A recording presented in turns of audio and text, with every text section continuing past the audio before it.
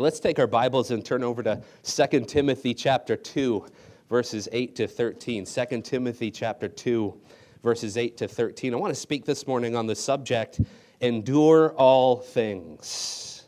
Endure all things. As we enter the closing weeks of the semester, really we're beginning now the final month of the year, a season of transition, a season of change, all kinds of pressures mounting in such a season. The question is, will we be able to endure all things? And I think that as Christians, if there's anyone in the world that's able to endure all things, it's us, because we've got so many encouragements to plod and persevere. And that's what Paul's doing here for Timothy. 2 Timothy chapter 2, beginning of verse 8, Paul says, "Remember that Jesus Christ of the seed of David was raised from the dead, according to my gospel, for which I suffer trouble as an evildoer, even to the point of chains. But the word of God is not chained. Therefore I endure all things for the sake of the elect, that they may also obtain the salvation which is in Christ Jesus with eternal glory. This is a faithful saying, for if we died with him, we shall also live with him. If we endure, we shall also reign with him. If we deny him, he will also deny us. If we are faithless, he remains faithful, for he cannot deny himself." William Carey, the great Baptist missionary from England, went to India expecting great things from God and attempting great things for God, and God certainly blessed his ministry. He's been called by many the father of modern missions. But there were certainly trials and tribulations that Carey and his family and his companions had to face there along the way. You read his story, you'll find that during his time there, his wife became very, very sick and ill, had to leave him in India. One of his closest friends forsook him, betrayed him.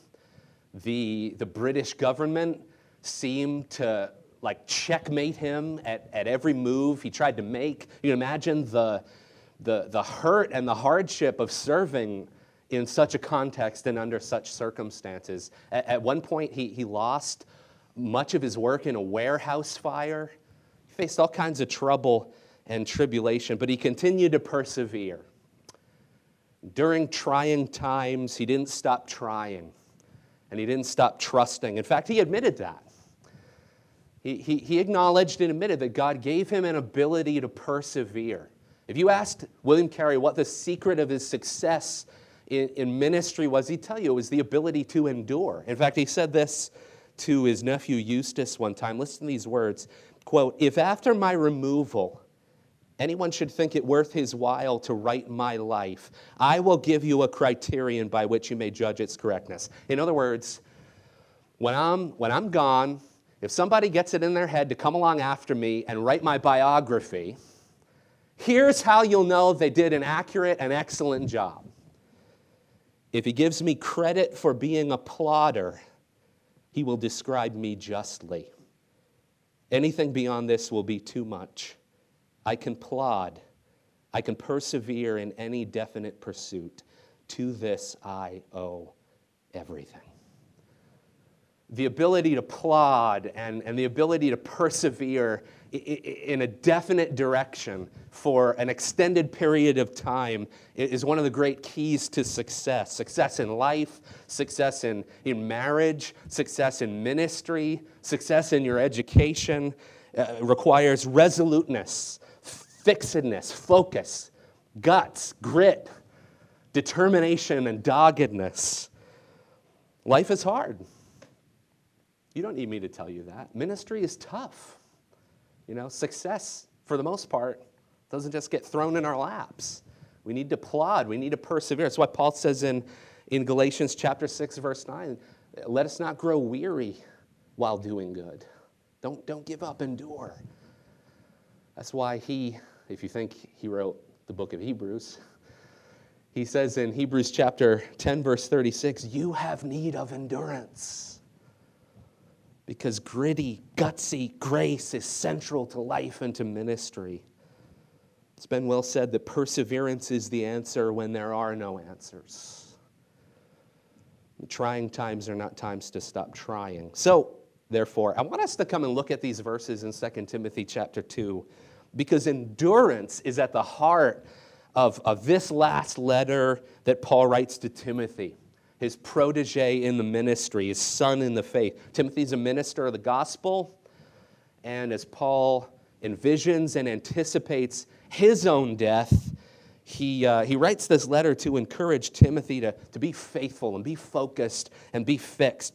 Why? Because he realizes that this kind of endurance is not going to come easily or automatically to Timothy. Timothy was timid in spirit. That's why Paul's got to tell him in chapter 1, verse 7, hey, Timothy, God has not given us a spirit of fear, but God has given us a spirit of power.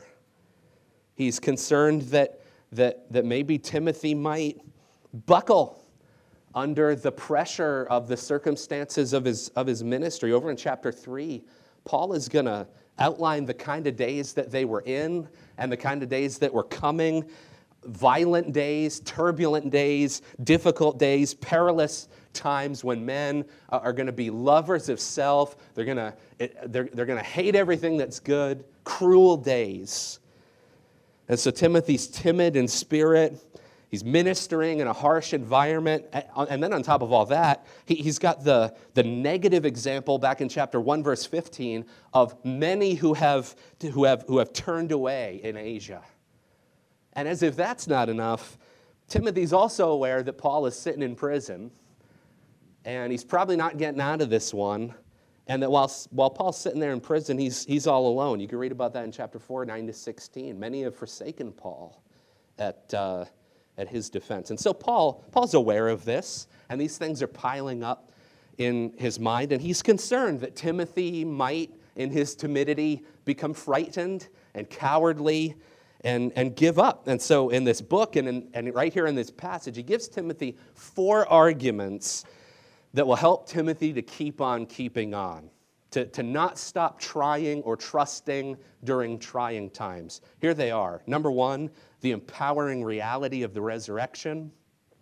Number 2, the unstoppable power of the gospel. Number 3, the glorious work of evangelism. And number 4, the promise of eternal life. These 4 things are going to help Timothy to endure. And that's the theme of this paragraph, by the way. It's all about endurance. Verse 10, therefore I endure all things.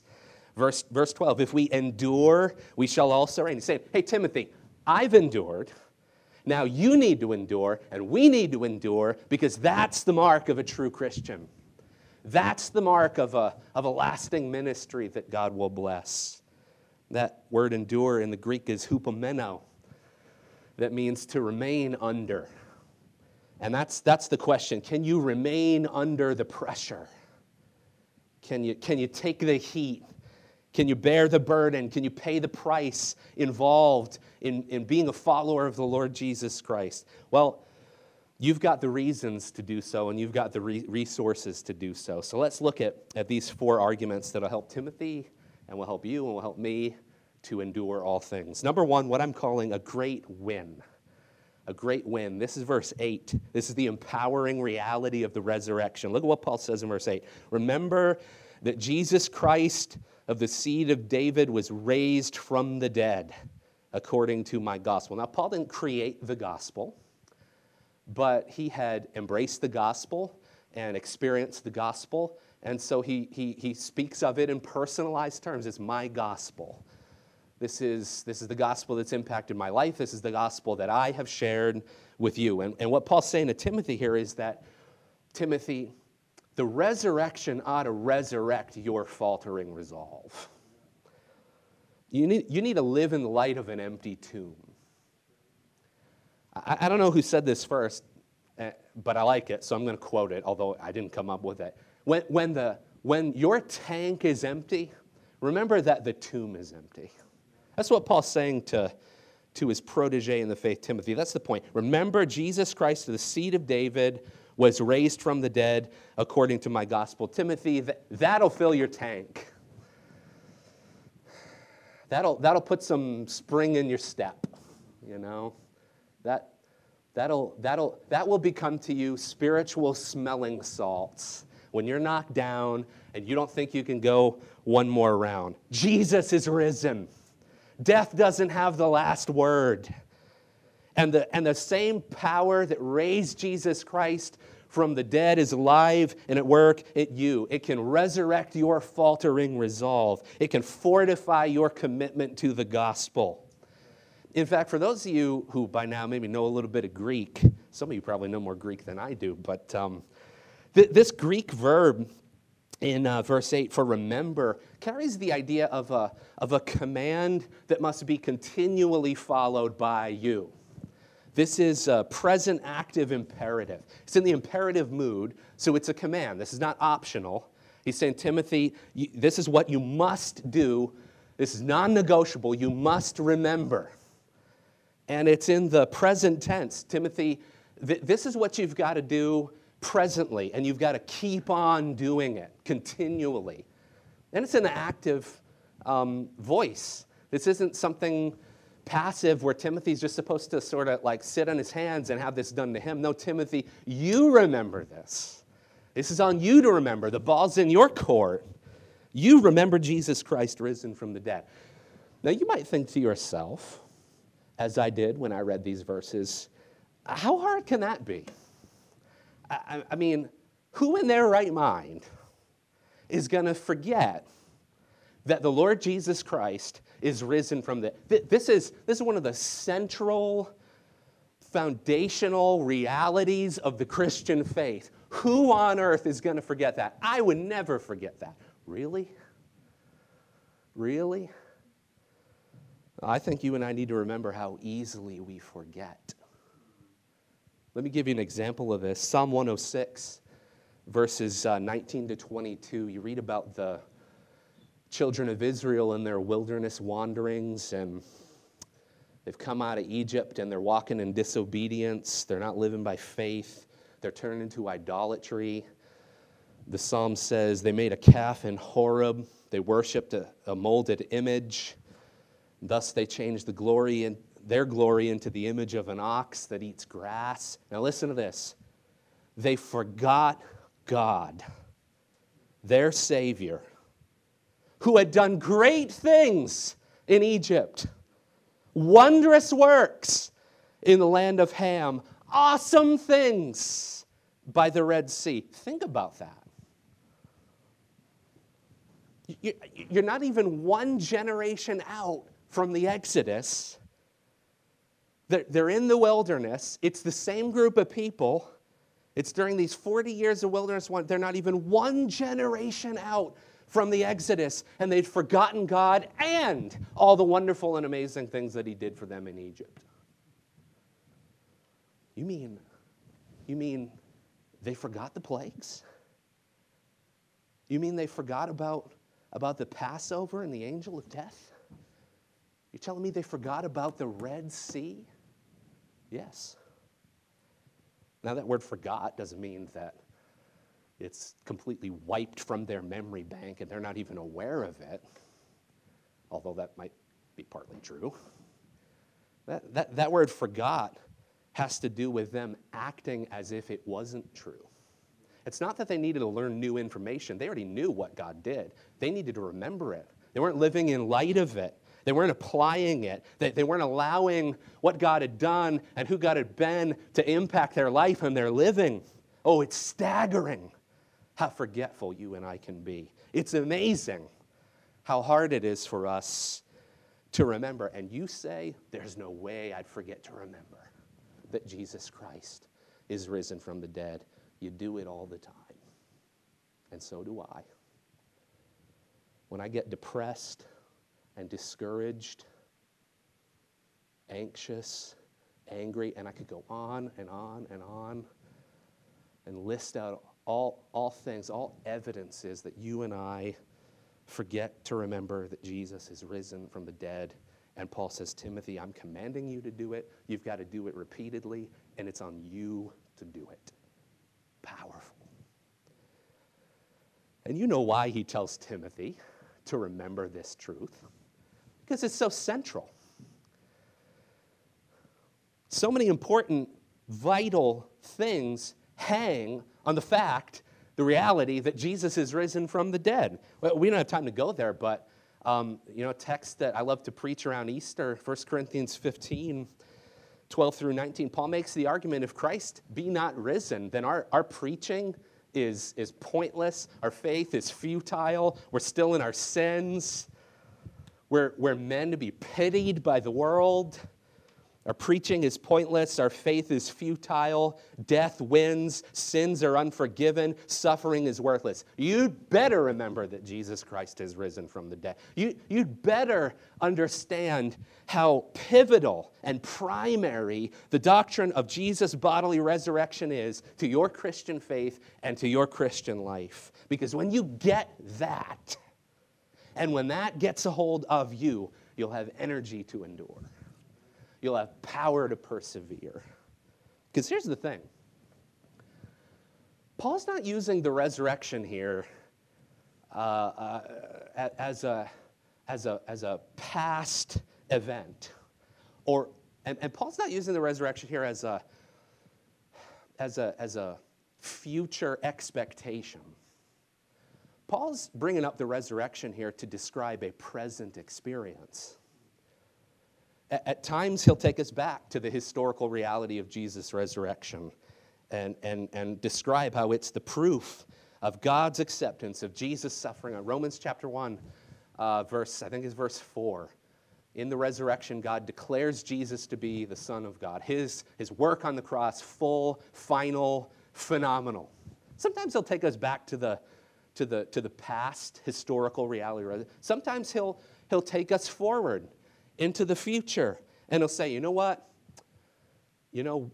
One day death is going to swallow you up, just like it swallowed Jesus up. But have no fear. Jesus is risen. He tore the bars away. And because he lives, you will live also. Sometimes Paul will take us back. Sometimes Paul will take us forward. But many times he'll show the resurrection, and he'll discuss the resurrection as a present experience. He'll talk about the resurrection as something that in some sense we're already experiencing. Because spiritually speaking, we've all been raised from the dead, right? Amen? Ephesians 2, you who are dead in your trespasses and sins, he made alive. And he seated you in the heavenlies with Christ. Paul will often use this kind of language that the power that raised Jesus from the dead is alive and at work in you. Ephesians 1, 19 to 20. Paul says, what is the exceeding greatness of his power toward us who believe, according to the working of his mighty power, which he worked in Christ when he raised him from the dead. So the power that regenerates us, the power that brings us to faith in Christ and causes us to be born again, the power that enables us to live the Christian life, that power was first at work in raising Jesus from the dead. And that power, to this day, can raise us up when we're tired and when we're discouraged. It can resurrect our resolve.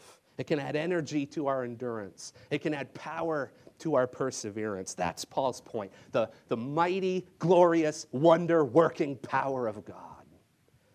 It's the same power that God used in the beginning when he created everything out of nothing in 6 days. It's the same power that split the Red Sea so the children of Israel could walk right through. It's the same power that caused the sun to stand still in Joshua's day. It's the same power that raised Jesus from the dead. That power, that exceeding great, mighty, glorious power is at work in you. You can draw on that power. It'll keep you going. Here's the second argument. We not only have a great win in the empowering reality of the resurrection, we also have a great word. This is verse 9. Speaking of the gospel here, Paul says in verse 9, for which I suffer trouble as an evildoer. That word evildoer speaks of a hardened criminal.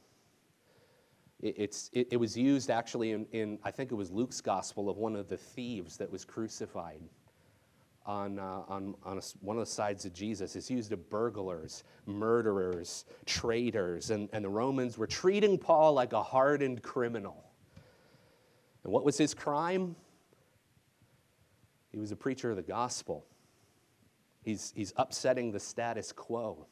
And the Jews are livid, and so they go to the Romans and they say, hey, this guy Paul over here, he's preaching that Jesus is Lord, which was a threat to Caesar. That was a threat to the Romans. And so you can read in chapter 1, verses 8 to 12, chapter 2, verse 9, about Paul's chains. This is his second imprisonment. Unlike his first imprisonment, it's not looking like he's going to make it out of this second imprisonment alive. The time of his departure is at hand. So no doubt he's sitting in that prison cell, remembering the resurrection like he's told Timothy to do. But there's another thing he says to Timothy here in verse 9. I might be chained, but the word of God is not. And so there's not only a great win, there's a great word. Paul revels in and draws encouragement from the triumphant nature of the Word of God. It's living, it's powerful, it's triumphant, it's marked by the very energy of God Himself because it's inspired, it's God-breathed. The Word of God is not chained, it's not fettered, it's not shut up. I might be shut up, I might be fettered, but the Word of God can't be bound. What a wonderful truth. It's a triumphant word that cannot be silenced by men or stopped by the laws of men. It advances with irresistible divine energy. Isaiah 55, verses 10 to 11, these are verses I've returned to regularly before and after preaching on a Sunday morning or teaching on a Sunday night. The Word of God always, as it's sent out, the Word of God always goes where and does what God has intended it and purposed it to do. And that's a wonderful thing. As you and I engage in gospel ministry and commit ourselves to sacrificial cross-bearing as followers of the Master, we can be encouraged by His resurrection and the power that He's made available to us. But we're also encouraged by the fact that the word we preach and the word that we live by is unstoppable. And it makes us unstoppable. And it can't be stopped by those who are trying to get it to. In fact, real quick, I'll sneak this in here. Warren Wiersbe in his commentary lists out just several things that are implications of this verse. The word of God is unstoppable. You can't chain it. You can't fetter it. You can't bind it. A couple implications of that thought. Number one, the Word of God is not bound by time or distance. I'm sure that plenty of us in this room could stand up and share our testimony of faith and talk about how there was some sermon we heard when we were a kid or some verse mom or dad quoted to us when we were younger, and years later God used that to convict us and to convince us of the truth of the Word and bring us to faith in Christ and bring us back into a relationship with the Lord Jesus. People have been saved by sermons they heard 5 years ago, 10 years ago, 50 years ago. Why? Because the Word of God is not bound by time or distance. It can be 10 years later, it can be 10,000 miles away, and the Word of God will find you and speak into your life. It can't be bound. The Word of God is not bound by time or distance. The Word of God is not bound by the will of man. I resisted the gospel and the Word of God for 6 years before surrendering to Christ. I thought I had the final say. I don't want that. I'm not interested in that. Put up a fight to that when it came to the Bible and to the gospel. I resisted it. I bucked against it. And then when I got saved, I realized I kind of had it all wrong. Because according to John chapter 1, verses 12 to 13, you and I are given the authority to be called sons of God. And that comes about not by the will of man, but by the will of God. It's not by flesh and blood. It's not by my efforts. I'm saved not because I willed it, but because God willed it. And his gospel and his word, it's irresistible. It overcomes my will, and in the will of God, I get saved. You can't bind that. You can't chain that. You can't fetter that. It's unstoppable. Here's another thought. The word of God is not bound by satanic opposition or political censorship. You see that in the book of Acts. You see it throughout church history. The church, over and over again, survives wave after wave after wave of persecution. They're targeted for assassination by principalities and powers. They're chained and they're imprisoned by governments, but the word of God can't be assassinated. And like the old hymn says, the Bible stands like a rock undaunted mid the raging storms of time. Here's one last thought quickly, and then we'll move on. The word of God can't be bound by my weakness. Aren't you thankful for that? That the word of God is not hindered by my ineptitude to preach it or to share it. I'll be the first to say that not every sermon I preach is a home run. I think you could relate. Not every evangelistic conversation I have is a touchdown.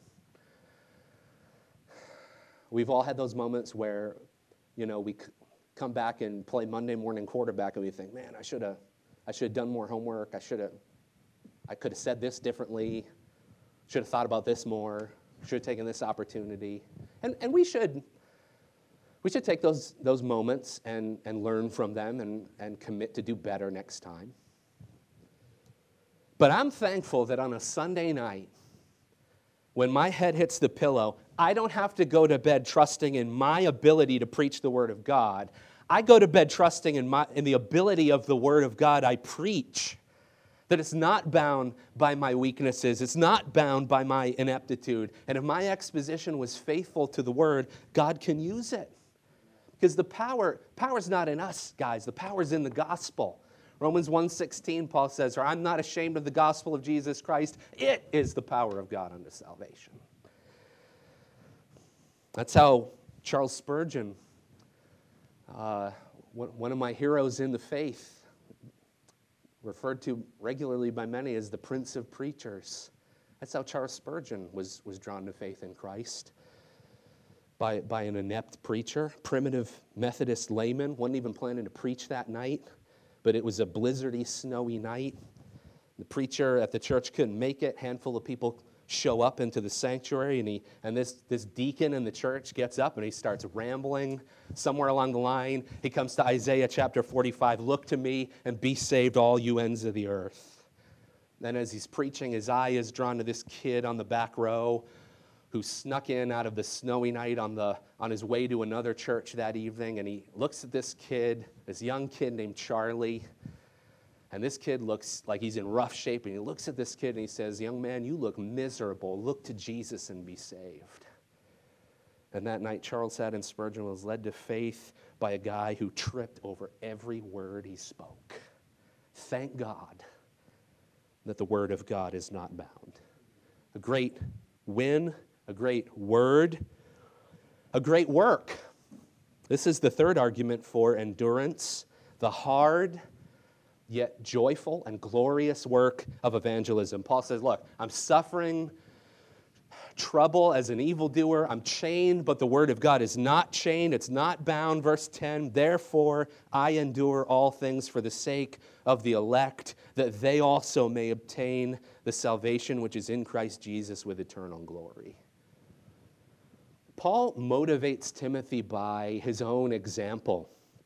When the times are tough, when the fruit is small and imperceivable, when the enemy opposes Timothy, look to my example. I'm still going. I endure all things. 1, because Jesus is risen. 2, because his word is irresistible. And 3, because God's going to save his elect.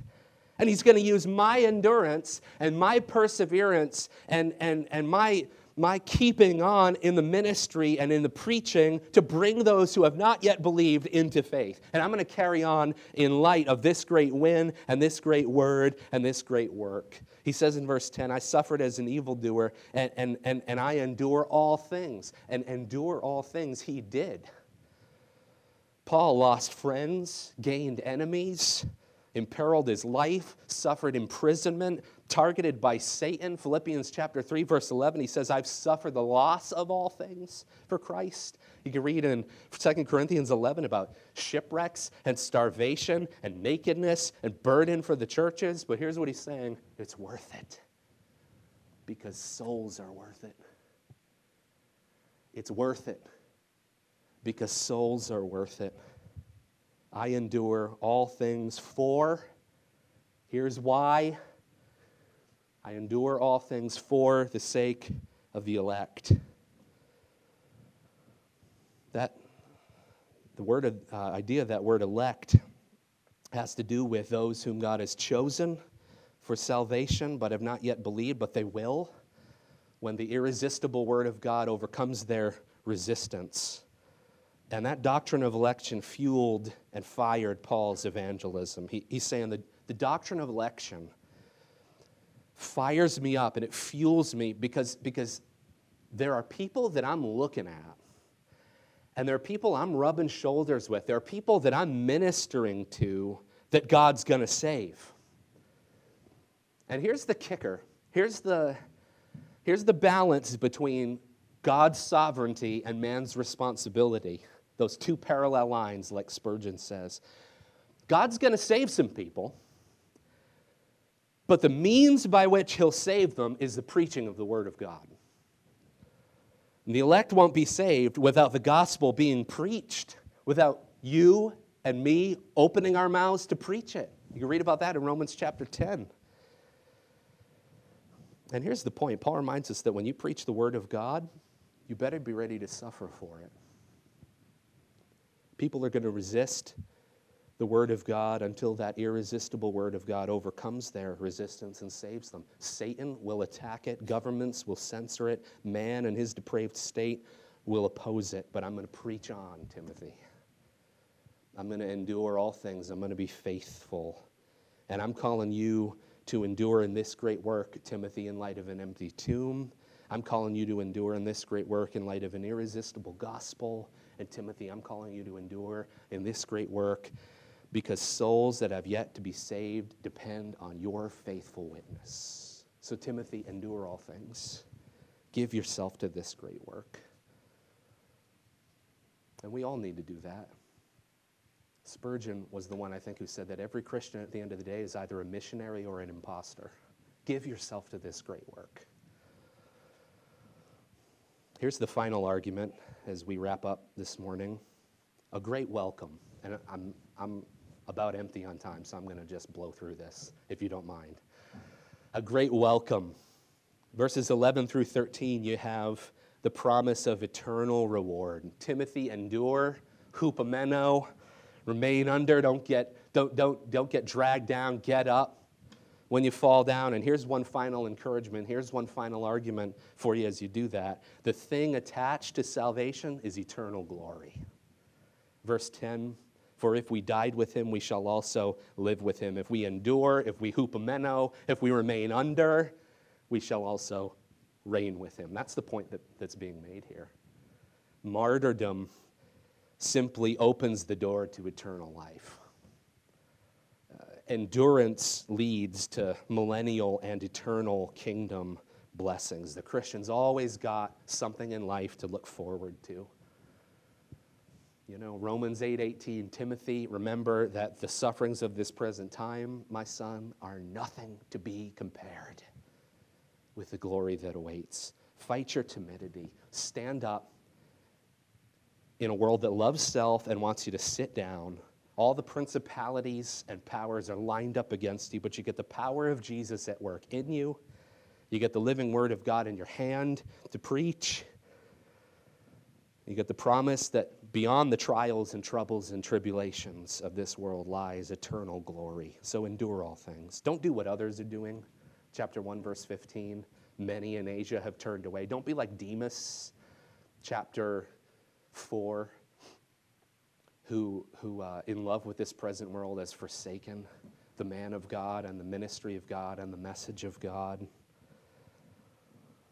There are a lot of people in this day that were leaving the church. really proving that they were never part of the church to begin with.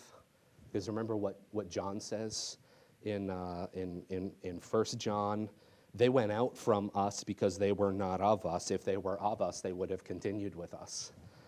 Bible's very clear. People who don't persevere in faith, people who don't endure, were never saved in the first place. And it doesn't mean that you can't plateau. It doesn't mean like Peter, you're not going to have a season where, you're struggling and then you're restored.